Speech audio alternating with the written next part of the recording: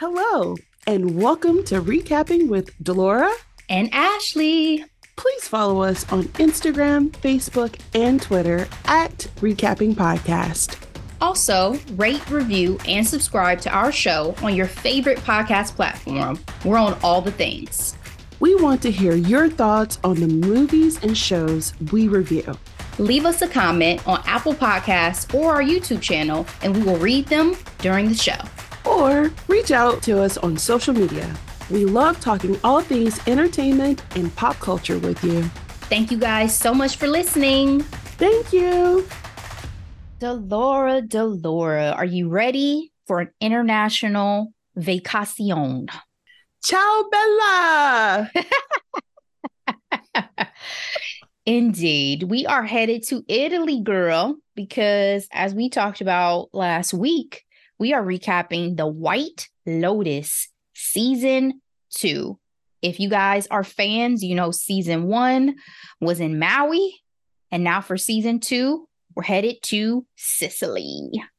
All right, Delora, this show premiered back October 30th, 2022 on HBO, 7-hour-longish episodes, and it has already officially been renewed for a third season. Apparently, it's going to be in Asia. I've read Thailand. So we'll see how that next adventure goes. But yes, Thailand. I think Italy was a fun choice because you and I were just saying that we got to go IRL because cannot wait till I go. It gorgeous. I mean, honestly, gorgeous. The B-roll alone was like sold. Where is this exactly? Where are the hotels? Minus all of the shenanigans, I will go to the White Lotus any day. Okay. Quick summary. An all-star cast head to a resort and unleash their worst, most privileged impulses. Season 2, as we discussed, follows various guests in the White Lotus in Sicily over the span of a week. Created by Mike White. Cast Aubrey Plaza as Harper, Theo James as Cameron, Will Sharp as Ethan, Megan Fahey as Daphne, Jennifer Coolidge as Tanya, John Grease as Greg, Haley Lou Richardson as Portia, Adam DeMarco as Albie, Michael Imperioli as Dominic, F. Murray Abraham as Bert, Simona Tabasco as Lucia, Beatrice Grano as Mia, Leo Waddell as Jack, Tom Hollander as Quentin, and Sabrina Imasiatore, hope I got that right, ma'am, as Valentina. Reviews. So for season 2, Rotten Tomatoes critic score is 93%, audience score is 73%, and I could not find a distinction between season 1 and season 2, so let's just say overall for both, Google users gave this series an 81%. Delora, this has been nominated and won many an award. It is back in contention for Emmys, for the next round of awards getting passed out. Yes. So 43 awards and nominations for White Lotus as a whole, which is quite impressive. Do you agree with the critics on your grade? What are you giving The White Lotus season 2? So I had the privilege of watching season 2 for this recap, and I did not watch season 1. Here are all the things I really enjoyed. I thought the acting was phenomenal. The location was everything. However, in my personal opinion, things didn't start getting spicy until episode 5. And it felt like the buildup in some cases was absolutely worth it. However, it felt long a little bit at times. A lot of tension building, which again, in some cases I appreciate, and others I'm like, fast forward. You also got to watch it as a binge versus watching it week to week release, like those of us who watched it when it was airing. That tension build up when it was airing was everything. Okay. Thank you for that perspective. Overall, my grade for White Lotus season 2 is a B. I still do not have anything down for a grade for this because I was debating in my heart. I'm trying to give grades based off of my initial impression more so than sometimes my jaded second impression. Because, Delora, as you know, I had some technical difficulties with the Max app for this second watch. So to say that it Yes. tainted the experience for me is an understatement, right?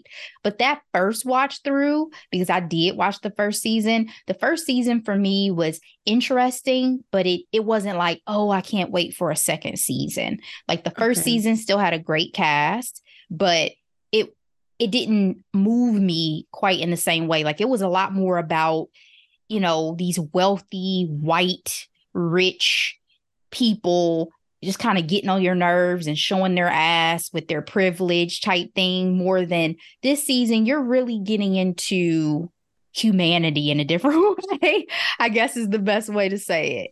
It's so funny that you say that because that's one thing that Michael White said that with this series, season 1 was about money and this season was about sex. And that's And facts. and I'm like, ooh, I see that. That's facts. So in season one, you had a lot of comments and feelings about again that richness, that being upper class, and how those people operate and what they're like and what the trickle down is like on others from that privilege. In this season, it's definitely about, in my opinion, sex is power, and how do you Mm, wield it and how do people manipulate because of it type thing. yeah. So I just, like I said, I think it delved into humanity just a little bit differently. So I enjoyed this season more. Maybe I like sex more than money. I don't think so, but Ain't that the question? but I think I enjoyed the ride of it. Like I said, watching it week after week, I was riveted. Like, especially to your point, by episode like 5, you start to get this tone of like something dark is going on. By episode 6, it's like, oh shit. By episode 7, mind blown. Mind blown by the end. So I think based on my first impression, I want to give it like an A minus, because I really did enjoy the ride of season 2. So, Okay. Another caveat on my grade, I the season was spoiled for me for the big to do, right? So I knew that going in, but I did appreciate the build up to it because I have thoughts on that as well. I'm so sorry it was spoiled for you, because that was one of the most shocking things about the finale for me. Mm. We won't get into it yet, guys. Spoiler alert. We're about to go ahead and to get into the good of the show.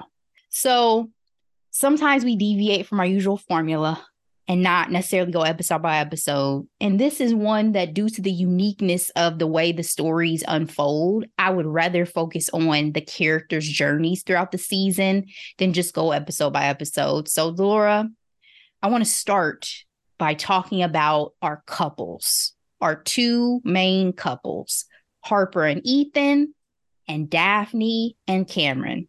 So these couples have come to the White Lotus on vacation together because the two guys, Ethan and Cameron, are old college roomies, right? Harper and Ethan are new money.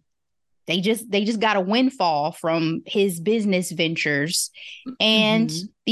these two couples have decided to hang out, but they don't seem like they like each other off the bat. Like, you get a lot of tension, you get a lot of buildup of, polar opposites in their approaches to life and their thoughts.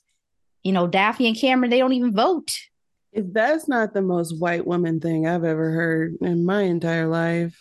Did you prefer one couple to the other when we first meet them? You understand what I mean by that statement? It's a Like, very privileged thought, because a lot of things you don't think have an impact on you directly. If they did, you will be more inclined to be involved.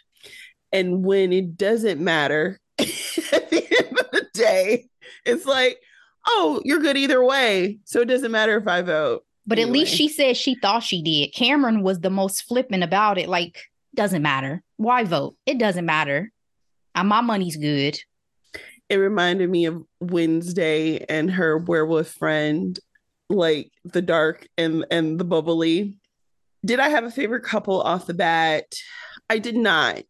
With Cameron and Daphne, I definitely felt the facade, the veneer quite quickly, frankly. He definitely came off as the quote unquote jock or alpha male who is only interested in what pleases him, whether that's getting that money or getting in those draws. Mm-hmm.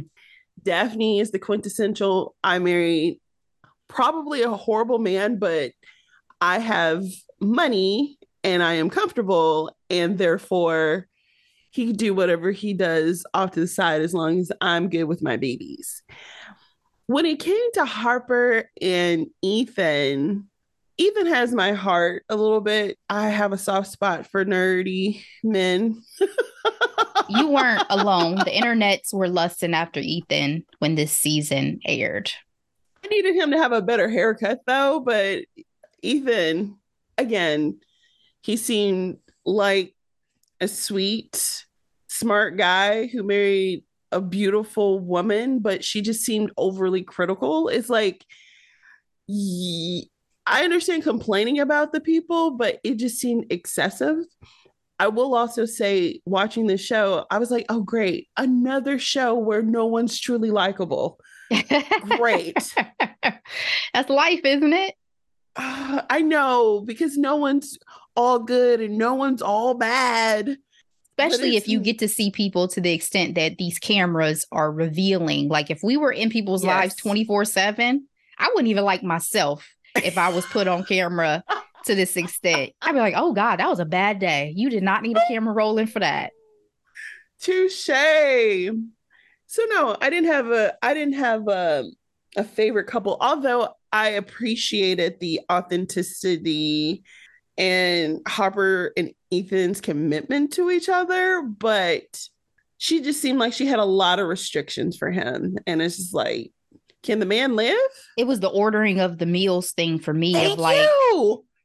why do I have to ask if I can get white fish? How about we order separately? Like, why are we having to order together and then make this executive decision? I didn't understand that dynamic. I didn't have a favorite couple between the two, but I was definitely rooting for Harper and Ethan to figure their shit out throughout the season, right? Because there was the fact that they weren't having sex. There was the fact that it seemed like there was a spark that had diminished to a certain extent. And I wanted them to figure it out because I did like that. Even if you don't always have good days, even if your wife is critical, even if you are to a certain extent not as communicative as you need to be about certain things, Ethan. Yes. There's something good there. And there was something like honest there. Whereas for me, Daphne and Cameron lived in a web of lies, right? And they enjoyed it.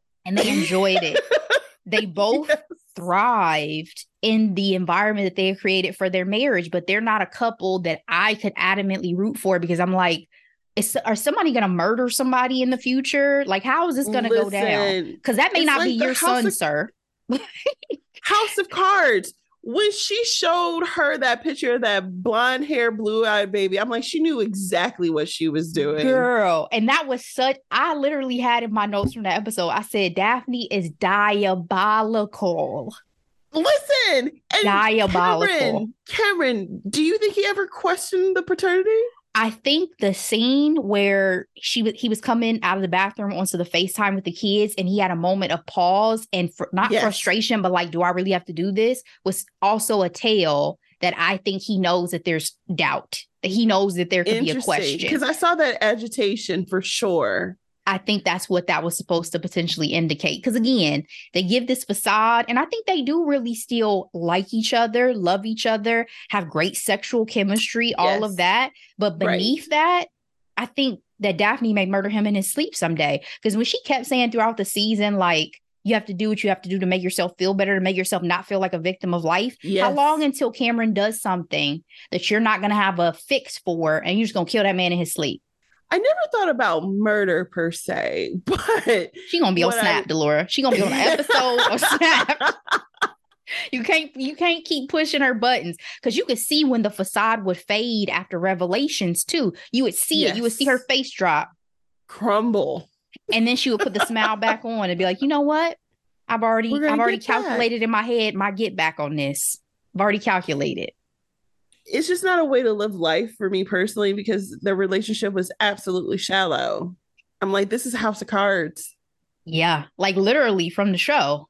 Could be a House of Exactly. Cards marriage. They could have fit right in that world. So let's talk about the Harper Cameron situation that did or did not go down.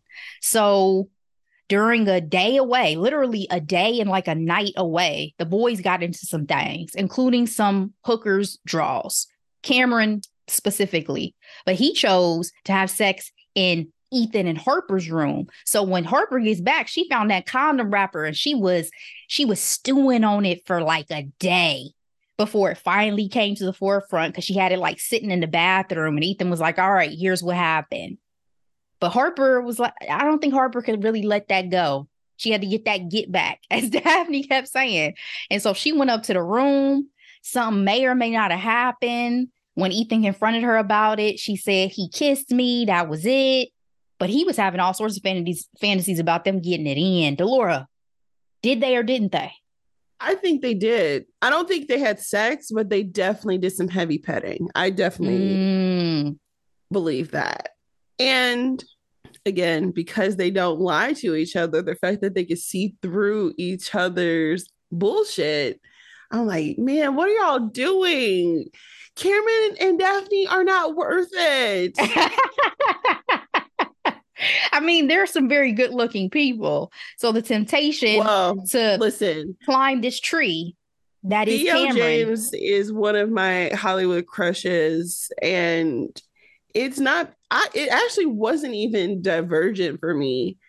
I don't know what it was, but when I found out he was a dick in the show, that was heartbreaking for I told you me. you wasn't going to like him. I'm so sorry. I told you he was not going to be someone you liked, but you can still have hate sex with people you don't like, right? So I feel like, Time Traveler's Wife, he was lovely in that show. oh, I never watched the And series. Yeah, I Naked forgot. Because too. the movie, I boo-hooed on the movie. Oh yeah. Yeah. Couldn't watch the show. The show was decent. It was decent, but it wasn't picked up for a second season show. Shout out to him for having a contract with HBO. But yeah, something went down. I don't think he had the time to whip it out, but he would have. And he has a major problem. The fact that again, he's a bully.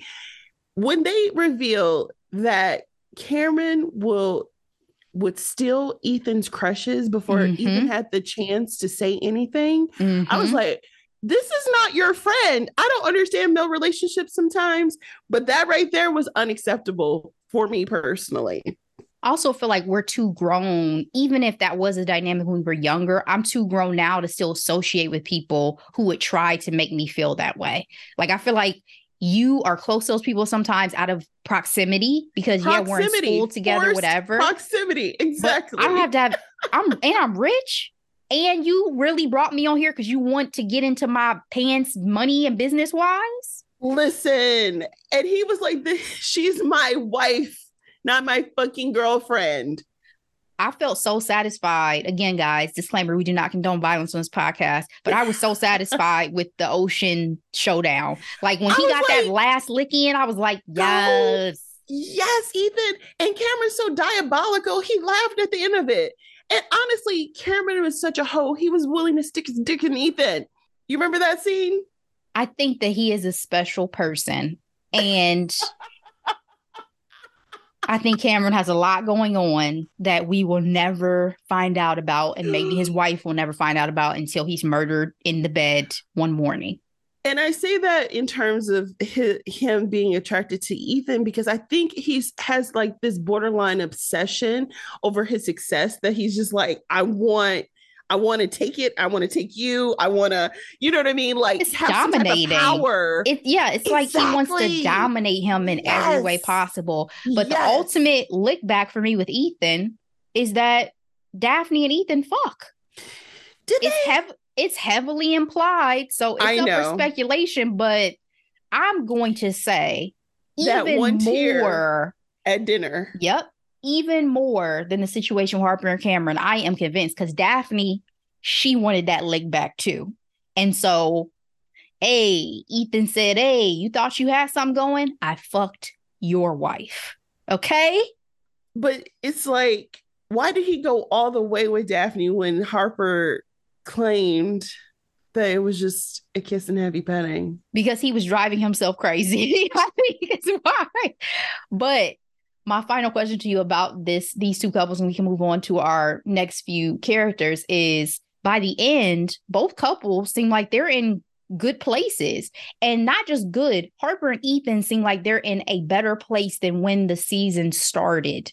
So were these shenanigans better for their relationship or worse? Did it do more good inevitably than harm? So with Cameron and Daphne, it was a Tuesday for them. So Touche. I Man, don't think it made a difference. she probably didn't fuck some of his coworkers, honestly. But when it came to Harper and Ethan, I was a little bit heartbroken because I'm like, you let this toxic ass couple infiltrate your relationship in such a way that y'all are doing things that you thought you never would do. So, yes, at the end, they found their spark, but to what cost? Because that tit for tat is not love. Of course, I'm thinking biblically, love is patient, love is kind. Like what they were doing was vindictive and not based out of love. So I don't know what they say, the end justified the means or not. Mm-hmm.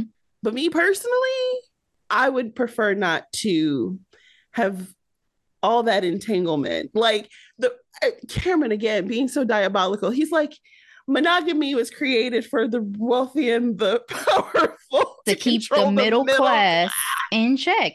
And there's a lot to be said about monogamy in general, but that's what you vowed to do in your marriage. In front of, I'm sure, a bunch of people, because again, Cameron and Daphne are showy ass people. So I know they had the best wedding at the best venue with the best food in front of the most important people. Yeah.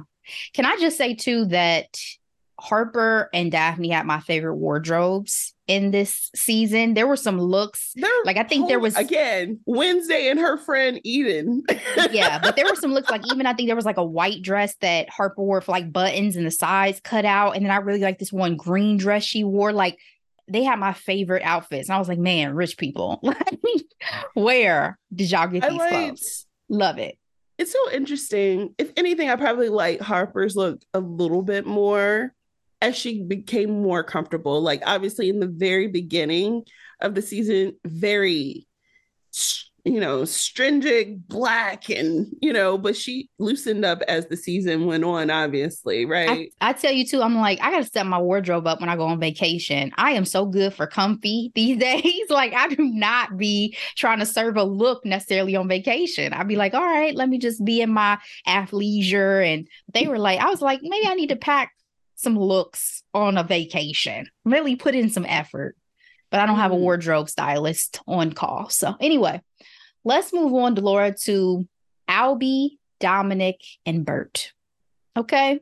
This is a 3-generation father-son family coming to Italy, trying to connect with their familial roots, right? Because they have ties to Sicily. Like, I believe it's Bert's mother or grandmother packed up and moved out. So they wanted to come back and find their roots, the ancestors, the family tree, all those things.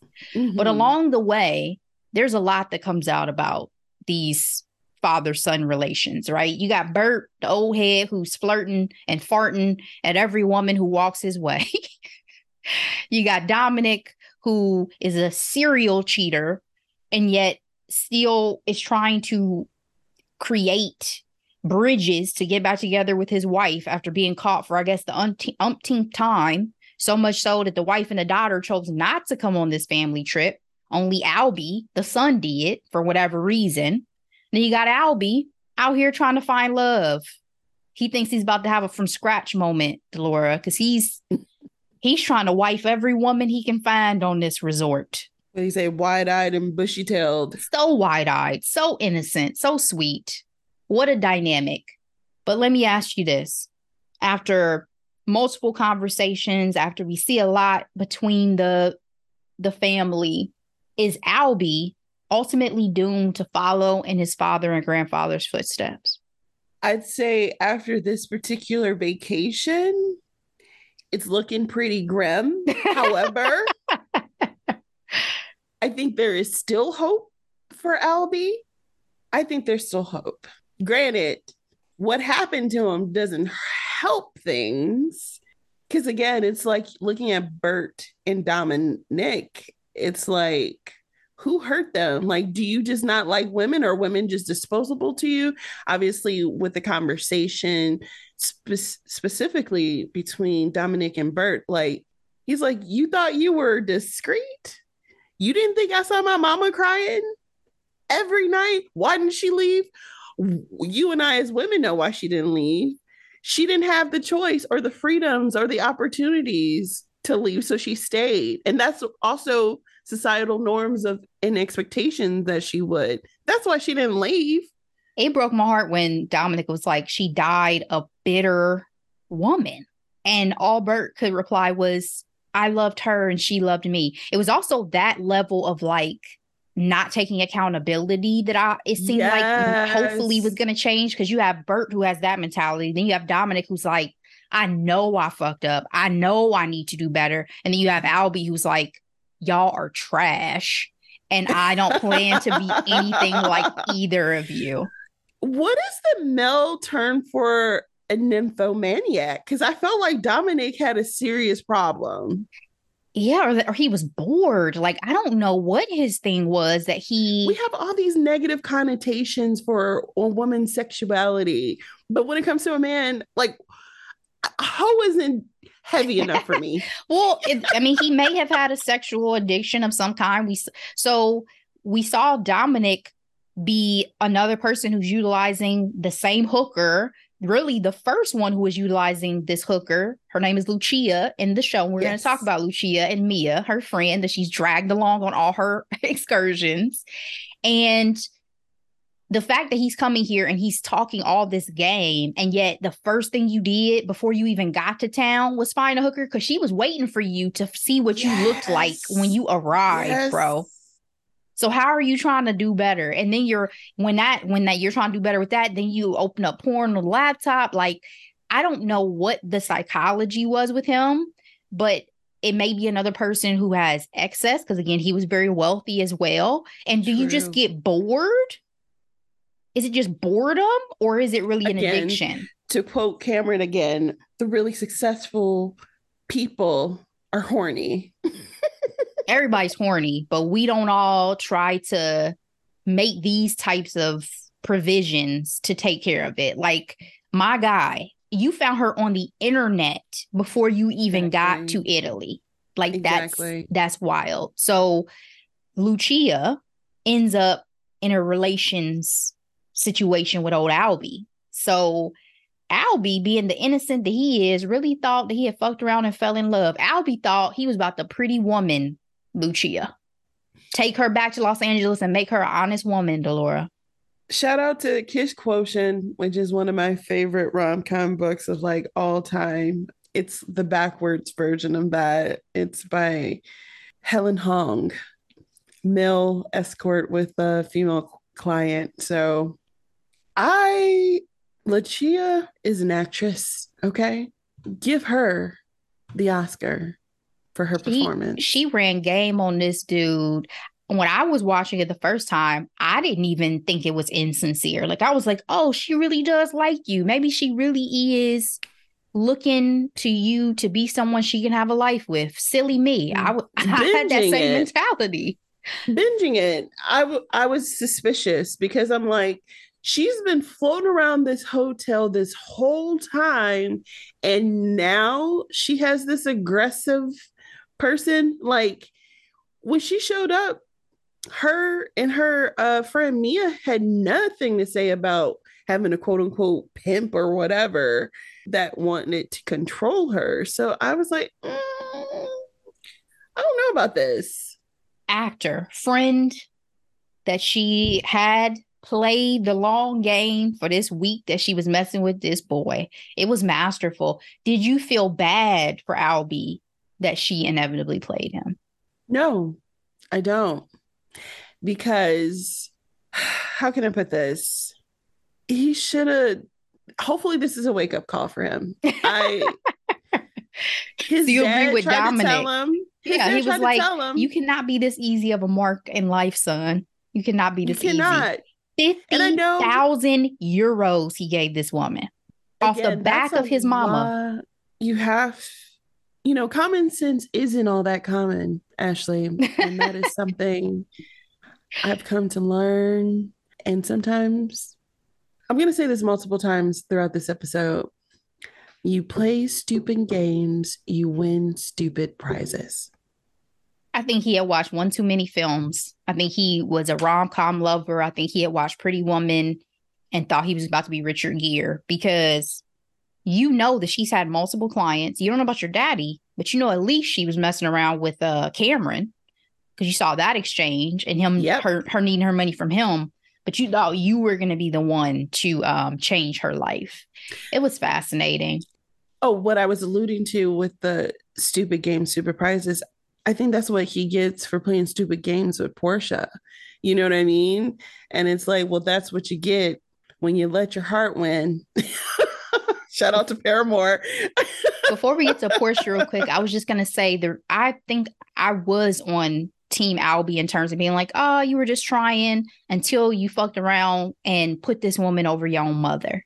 Like when he agreed to put in a good word for his father, knowing his father still ain't shit in order to get this money, this girl you'd only known for a handful of days over the woman who gave birth to you, you lost me.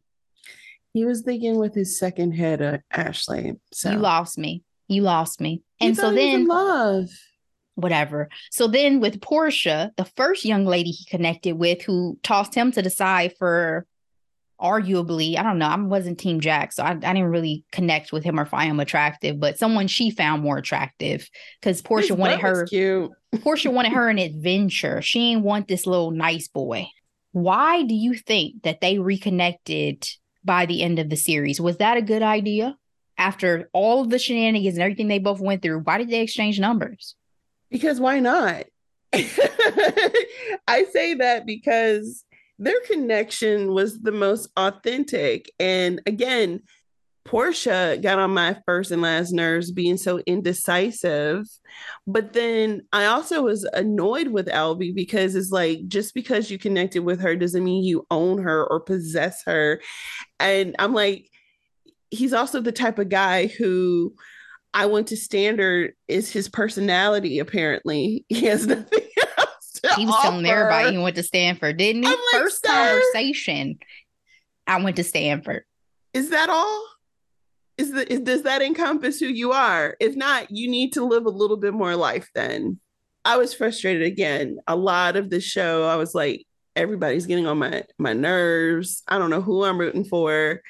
But when it came to Portia and LB, them reconnecting at the end, I think, what they say sometimes you got to lean in your first instinct. I think that would have been a lot healthier and probably boring to watch as a viewer, but at least they would have prevented a lot of heartache. I know it was like we both got scarred up on this trip. Let's just go ahead and exchange numbers and come back hopefully to a more normal reality. Because I mean, they went through it. But before we get to Portia's portion of the series with Tanya and all of that, let's talk about Lucia and Mia. So again, Lucia is a prostitute who has come to the hotel to be with Dominic initially. And then because Dominic's trying to be on a good foot, she has to find some other customers. She's dragging her friend Mia along. But Mia is an aspiring singer. So Mia kind of has her own motivations for stuff too. And they both end up using sex as the means to get what they want. Were they just playing the game? I mean, these girls are, the internet dubbed them, some people, their girls by the end of the season. So were they just playing the game? Were you rooting for them to get the things that they wanted? In the beginning, I actually was rooting for them. I, you know, was under the impression that they're just trying to find their way in the world and they have each other. But to what extent, right? Mia drugging the Giuseppe and then Accident. Lucia, That was an accident, though. she could have been more thorough in identifying those drugs. She could have And been. then what Lucia did with running up Dominic's tab and playing Albie, it's kind of like, yeah, it's doing too much for me. You know, there were moments where I had like indecisiveness about my feelings, particularly I think more with Mia than Lucia. Like I think Lucia came into this season much more confident, knowing who she was and what she was doing and what she was doing it Yes, for. And part that's of me felt true. like Mia was being dragged along, and while she had goals, she wasn't on the same page. And so it was like, are you just letting life happen to you, Mia? Like, what are you doing? Yeah, because Why are you in I this I thought she said that she situation? wasn't a prostitute, but then she started sleeping with people, and I'm like, well, She wasn't. are you or are you not? She threw that drink in Giuseppe's face when he first, True. propositioned her, right? Yep. But then she started seeing the power that she inevitably got from that sexual currency. And she started using it. Remember the scene where Lucia was like, I've created a monster because Mia had Yeah. recognized and dived into that power. So I think by the end of the season, I was happy for both of them to move into the direction that they both were aspiring to go into, with Mia getting the opportunity to sing at the resort and being the main singer for that. And then you have Lucia, who got the money she needed to open up her own store. I think one thing that I gravitated towards about Mia too was when Mia had the situation with Valentina. Like, sure, Valentina gave her something that she wanted, but when she inevitably opened Valentina up to a sexual Mm-hmm. experience that she had been wanting, I felt like, well, there's a difference then. Like, you also are willing to help somebody, not Compared to use Lucia, somebody. Yeah. who gave Albie the first one for free and ultimately decided to Play that long game. go for the goal. Okay. Yeah. I mean, I wasn't mad at either of them. Like, I do chalk it up to the game. Like, Lucia told y'all up front, I'm a prostitute and I have sex for money. So if you're willing to pay me for that service, then that is what it is. But I did have moments where at first with Mia, I was like, I don't know if this is the life for you. And then by the end, I was like, okay, you're wielding your sexual energy as you choose to. You also had this very nice moment with Valentina. Appreciate you for that. And yeah, y'all keep it moving. Do y'all thing, live y'all life. Let's talk about Valentina. So Valentina is the manager director of the resort. She lacked so much tact to me when the season first started. I didn't like her at all because of that. I was like, are you in charge? When she How? when she told Tanya she looked like Peppa Pig, I was like, bro, like you're just Exactly. rude. Like you're just Yes. rude. She told Bert, she was like, I'm surprised you made it here. This is a long trip and you're old. She rubbed me the wrong way for sure. I think what I ended up realizing is you just needed some good sex. Like you're so sexually frustrated. That's why you even saw her dynamic with a lot of men, because we don't know her sexual experience had been like leading up to that, but what she Right. wanted, she had never gotten. So I think there Mm. was like some animosity that she had towards the men we saw her interact with. And like I said, she just needed, because once she got that good sex, she was much nicer to old Rocco. She welcomed him back to the front desk. Hopefully, But she gets some what sex in the future. I thought was fascinating was the young lady that, again, I wasn't really clear on her sexuality until much later, which was intentional. But when Isabella walked up to her to compliment her and the way she was like borderline possessive over her, I was like, oh my gosh, like, has no one ever shown you any type of love? I mean, come to find out, no, right? Not the love she wanted. Exactly. Her evolution was, it was fun to watch in terms of it, like it helped explain a lot, right? Because yeah, definitely Oscar the Grouch. All right, let's move on to our final group of characters to discuss for the season. Woo! Tanya, Greg, Quentin, Portia, and Jack. So Tanya and Greg are the characters who are the through line from season one because they met in season one at the White Lotus in Maui. But by season two, they're married. They had just met and just like went out for the first couple of times. We see them at the airport together to end season one. So for season two, okay, we're married now. Greg had health issues in season one. Now he seems healthy and Okay. looking good and all of that. But they don't seem like their relationship is necessarily a great one. Greg seems constantly annoyed with Tanya. Granted, Tanya is a lot.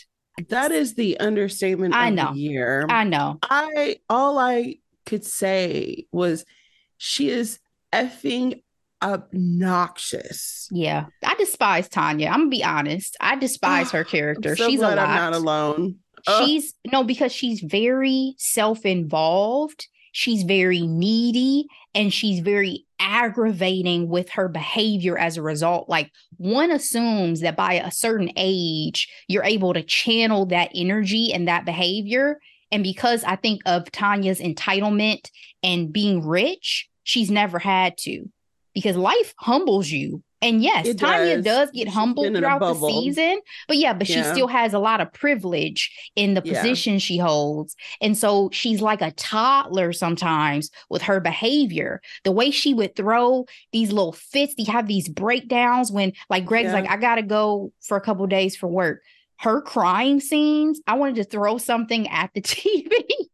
Like, you are a grown woman. Please get it together. Oh, it was awful. It was And very how she cringy. treated her assistant. It was like, no, hide. He doesn't want to see you. Is she disposable? The way that she told her when she was like, "Oh, I think I want to take a nap, but don't leave. Stay in the room. Go. Can you just go sit on the couch?" She treated people, she used people, I guess is the best way to say it, in my opinion. And that carries over from Yes. season one. In season one, Mm, Natasha Rothwell's character, Belinda, was the spa manager. She used her in her loneliness. And then once she met Greg, she disposed of her and she had promised to work with her on a business because Belinda wanted to open up her own spa, her own wellness center. mm, She made Belinda mhm. cry. She made Natasha's character cry by the end of the season because she pulled out of wanting to partner with her on this business. Wow. Yeah. So Tanya ain't my fave, but enter Quentin and his nephew, quote unquote, Jack, who are British and are staying in Palermo. They've been staying there for a while. Quentin rather has a villa. It comes from wealth, all this and that. Wine them, dine them, want to throw a party in Tanya's honor, all this and that. I have literally be careful what you wish for. Because remember, Portia wanted an adventure. She sure gets one when she gets entangled with Jack. And I feel like Tanya was always seeking companionship, and she damn Yes, sure got that from Quentin. she sure did. So we already talked about did you like Tanya, but how quickly did you discover that Quentin did not have good intentions? I knew he didn't have good intentions when he started talking about killing for beauty. I thought that was odd. Mm, Also, I felt like he was gassing her up from the beginning. Like, I don't know if I felt like I would have been able to say, like, oh, yeah, Tanya's wealthy just solely by looking at her.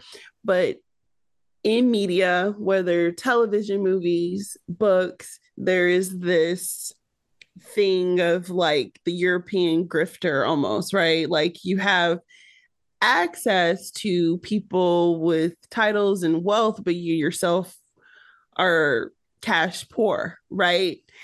And the way he started flattering her, I was like, it seems a bit targeted a little bit. I did get that vibe because I just was unsure. But they played it so well because him having his quote unquote nephew along to keep Portia busy, I didn't see that coming. Although I never fully trusted Jack either. once But you have yeah. the scene where Jack is fucking Quentin, I mean, it's a nap, obviously. But that was so shocking, Delora, when the show was airing. It was so shocking. I knew something was up before we got to that explicit scene, though. When they were there at night and he was like, "Oh, I got to do something for my uncle." I was like, "Nope, I don't trust it." And then again, really, Tanya, how long was she gonna stand there? I'm like, do you want to get caught? You don't know these people. And that's another thing I kept saying while watching it. It's like when it came to anybody, really, y'all don't know these people.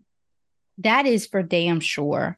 I've never taken a trip and then felt comfortable going off on my own with anyone. I don't care if it's a group of people. I don't care if it's one person. Like, I definitely think they got way too comfortable with them way too quickly. And I think Tanya, for her, it was like, Yes. oh, to her point, he has wealth, so he's not going to try to take advantage of me. You don't know anything about him. And so once she picked up that picture of him and what looked to be her husband, Greg, I was like, oh my God, he's trying to kill you, right? Because this is a devious plot that is unfolding. I'm not gonna lie. Before the Greg revelation, I was convinced that she was gonna be like sacrificed for some type of weird cult shit. I really did. It just was very. I don't know what season 1 was like, but the zoning in on these ancient pictures and it's a tone. It's a weird tone. It was a weird vibe. And then when she seeks out spiritual help with the psychic, I'm like, so you're gonna kick this woman out before she got a chance to tell you what she saw? You brought her in. The psychic warned you. She said Greg is in love with somebody else, and then you could clearly see she was in distress. By the end, she was probably about to tell you you're about to die. Good die. Exactly. But she didn't want to hear it. And it's like, is that what it's like to be rich? Where it's like, oh, I'll just stick my head in the sand. I tell you one thing I don't want to hear. I'll tell you one thing that's eerie from season 1 to season 2, and why I should have known that Tanya was not going to make it through this season is in season 1, when she meets Greg, she literally says, death is the last immersive experience that I have not been through yet. Yep. Foreshadowing. So that whole scene on the boat, when by the time she talks to Portia, and that's the reason why Jack had kidnapped Portia and taken her phone and didn't want them to connect, because once they connected and they connected those dots, I was like, how are you going to get out of this situation, Tanya? So when she got the gun, she starts shooting everybody, and it seemed like, oh, she's going to make it, right? And she slips and falls and hits her head on that damn boat and drowns. I was devastated when I saw it for the first time. I was like, you got to be kidding. Like, there's no way she's going out like this. And it's not, again, I despise Tanya, but for one, I was fucked up. And for two, Greg is about to get all that money. I was like, is Greg the only one winning out of this season? Yes. Now he's winning and losing because his love just died. Yeah. So, but I literally said when she slipped and fell, I was like, you have got to be kidding me. Are you this much of, like, again, obnoxious. It just constantly was going through my mind whenever she showed up on screen. And I'm like, you are such a fucking idiot. Why didn't you leap off the boat like old dude did, who you didn't get a chance to shoot? I think she had shoes on still, or she had on heels. Like that. She had on heels. I'm but like, there's always when do you take off your shoes? There's usually a ladder too to get down to that smaller boat. So I just think it was devastating to me when I saw it for the first time. I was like, I know y'all ain't about to let it go down like this. I know y'all ain't about to let it go out like this. But what I told you before we started recording is then because I did rewatch the first season again, justice for Belinda. Like I did not want Tanya to necessarily die, but Mike White gave you some karma for that ass, baby. Because again, you've used people. I think Tanya is a user. You died in the ultimate scheme of usury. And that's some karma for your ass, baby. Woo! What would you have done if you were Portia? Because Jack drops her by the airport, says, don't be stupid. First of all, that whole interaction was terrifying. And again, that's what you get. You should have just went to Albie, but I feel like she was so indecisive, like, oh well, he's like a nice guy and I can have fun with someone like a Jack. Oh, She what wanted fun somebody she had. she wants somebody to get her heartbeat racing. He got it. I He also did it. felt like she felt comfortable with Jack because he was similar to her of like not knowing what she wanted to do with her life. And, Albie, she probably felt like she felt insecure interacting with him and she just went for the safer, crazier option. But I knew he took her phone. I knew that. I knew he was keeping her back for some reason. Like I saw how they were intentionally separating Tanya and Portia, and all I kept thinking was, y'all just met these people and y'all are going separate ways already. Like I need somebody to be with me. Like I was scared when Tanya was in that room by herself before her Italian stallion, showed up. Cause I'm like, how we know he's not gonna lock her in there? Mm-hmm. And Quentin And got you doing again, random drugs and oh getting some my strange gosh, dick. exactly. Anyway, I think Jack felt guilty and was trying to salvage what he had done up until that point. But if I were her, I would have gone for the plane. I would have called back to the White Lotus and checked up on Tanya. But Well, she said she was trying to call her and she wasn't answering the phone. And then when Albie tells her people were found dead, I think she knew the answer to what had happened. But it's just like when you I put would on have the believed Jack. glasses, when you put on the glasses and the hat, are you a fugitive? I would have gone to the airport, not because I wouldn't have cared for Tanya, but at that point, I would have trusted what Jack had to say.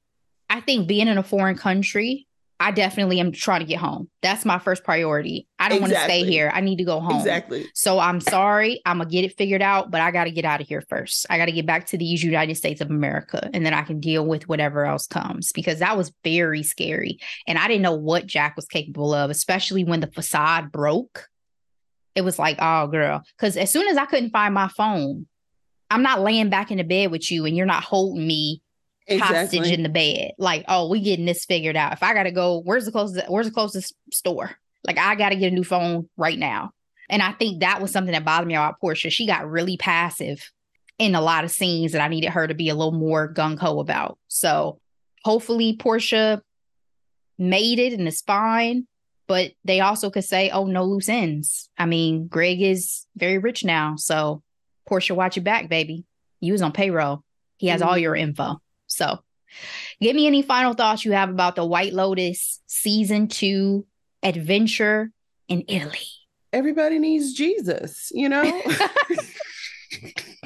Well, you see what they did in the chapel. So I was like, not in the chapel. at least she said, hey, I can't look up at the ceiling during this. Like, we got to find a new position. So, But again, who knows what priests nuns have done in chapel. facts. Them's the facts, kids. Humanity is something. It's complex, and our human brains want to put everything in nice, neat folders, but it's a lot of gray.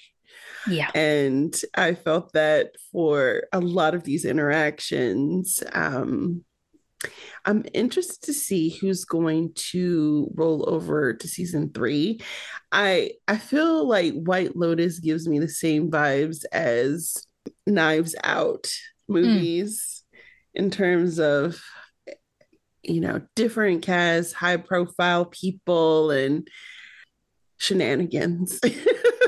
Shenanigans ensue. What do you think the theme may be? If we've done money, we've done sex. What is there to do for season 3 theme, you think? Well, Mike already said in one of those bonus scenes, religion, spirituality, and death. So I wonder what that's going to look like. So it's very interesting concepts. And this one definitely was very juicy. Yeah, Sure. I feel like if we do religion, maybe it should be more Bali than Thailand, but we'll see what happens. Girl, I did not get a chance to rewatch those in scene, behind the scenes things. I tried one and I kept having my issues. So I said, okay, never mind. I'm not gonna worry Yeah. about it. I think that this season was a hell of a ride. Like I said, to me, it was more interesting and had me more on the edge of my seat than season one did. And so I'm super curious to see what season three is going to be all about. And if these lush landscapes we get are any indication, I'm going to try to go on a vacation very quickly thereafter because I'm getting serious FOMO looking at these beautiful beaches in Gorgeous, this beautiful gorgeous. water. But what I will say to you, Ashley, is was that a live volcano erupting while they were there? Because to me, I was like, okay, this is another white person vacation as well. It's like we see active lava from this volcano. We're like, let's go to the beach. Indicative of the tone, I think, more than anything, than that for them to be concerned about anything. Just supposed to add that extra layer of tension to everything. So we'll see what happens. We'll see how many Emmys they win. We'll see what happens with season three. But guys, thank you. Who deserve the awards in your opinion? Because these supporting actors and actor categories are stacked with them. There's no one person that I have some strong opinion about in terms of deserving an award for this. I think it was a lot of continuity for me with the whole cast in terms of like their acting and playing off of each other and all of that. Yeah. So there's not just one. I mean, I think Jennifer Coolidge is likely going to win just because of the craziness that her character ultimately goes through. I didn't enjoy her at all, though. Yeah, but in terms of acting, I think she has a great shot of winning again because she won for season one as well. But was it a lot of acting on her part in terms of like her character? She would probably be even more annoying to you in season one because she was like depressed when she first got there. Again, she depended heavily on Belinda. Belinda's an employee, yet you're forcing her to go to dinner with you every night so you're not alone. And it was a lot. So it's a through line of her character that you would notice. But yeah, Okay. I don't have any standout favorites. So we'll see what happens. But again, guys, that is the recap. We thank you for joining us for this. Hopefully you enjoyed season two and looking forward to season three. Delora, let's wrap ourselves out with our hidden gems as usual. What you got for the people?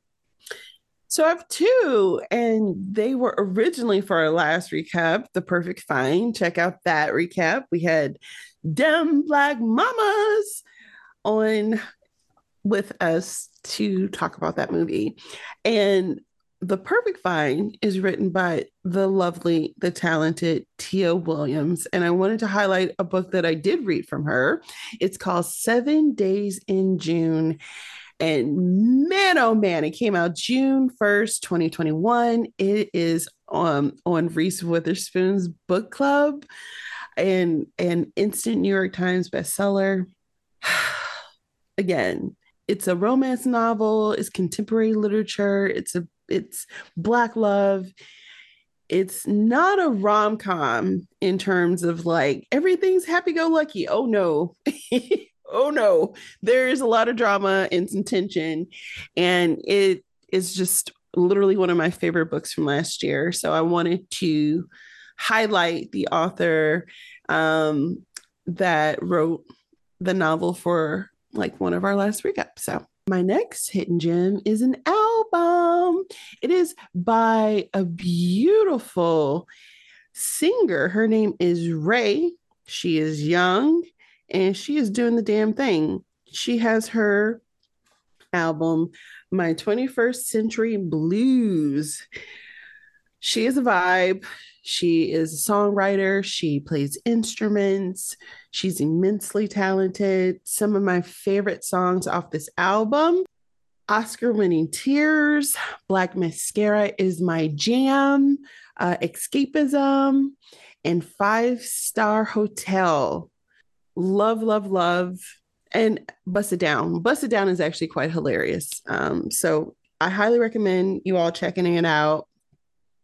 What I love about this album is diverse in its sound. So like Black Mascara is giving you a techno vibe, but like Five Star Hotel is more R&B. So she has she runs the gamut in terms of genre and she's immensely talented. So Ray, you spell it Raye. All right, Ashley, what do you have? All right, I have three. First one is the Small Doses with Amanda Seales podcast, the Tabitha Brown episode in particular. I stayed up Mm, late one time watching it on my phone on YouTube, and I love Tabitha Brown. I love this collaboration. It was a really good conversation. There was so much that I learned about Tabitha and her journey that I mhm, just did not know about. And I mm. just appreciated like that insight into some of the things she's gone through, including like some racial experiences she had. And it was a good interview. So I encourage everybody to check that out. I know I, she just released some additional episodes recently that I may listen to, like with Big Sean and some oh, other I always things. listen So to Small Doses. It's actually one of my favorite podcasts. Amanda Seales does a good job on it. very nice. I also love the set. It was very cute. She wore color for Tabitha. Okay, my second one is Kevin Hart Reality Check. This is on Peacock. This is his latest stand-up. I always enjoy Kevin's stand-up more than his films, and this was not an exception. I enjoy his style and his approach. And I'm also watching the heart-to-heart interviews that he does weekly as well and enjoying those. So I'm just in a little bit of a Kevin Hart mode in terms of my entertainment right now on Peacock. So definitely check out the stand up and check out the Heart to Heart episodes. And then my last one is a series on Hulu called Class of '09. What happens when AI takes over the FBI? This series tackles that by following a group of recruits in the past, present, and future. You have folks like Kate Mara in this cast, and it to me was just really interesting. Like some shows that try to deal with like time jumps don't always make it clear where you are. And I think this show did a good job about keeping those lines clear and you always knowing where we are and kind of where we're going. And the dynamic between the cast I enjoyed as well. And the messaging, because AI obviously is a big thing right now and everybody's talking about it and Hot worried topic. about it. So Yep. I just thought it was really good and unexpected because I just found it on Hulu. I wasn't looking for it. So I definitely encourage everybody to check that series out. And that is it, guys. That is all. We are done. We're getting out of here, but stick with us. Come back for our next episode. Share this episode with friends, family, loved ones, whoever. We appreciate y'all as always. Delora, love you very much. Thank you so much. Love you, Ashley. Bye.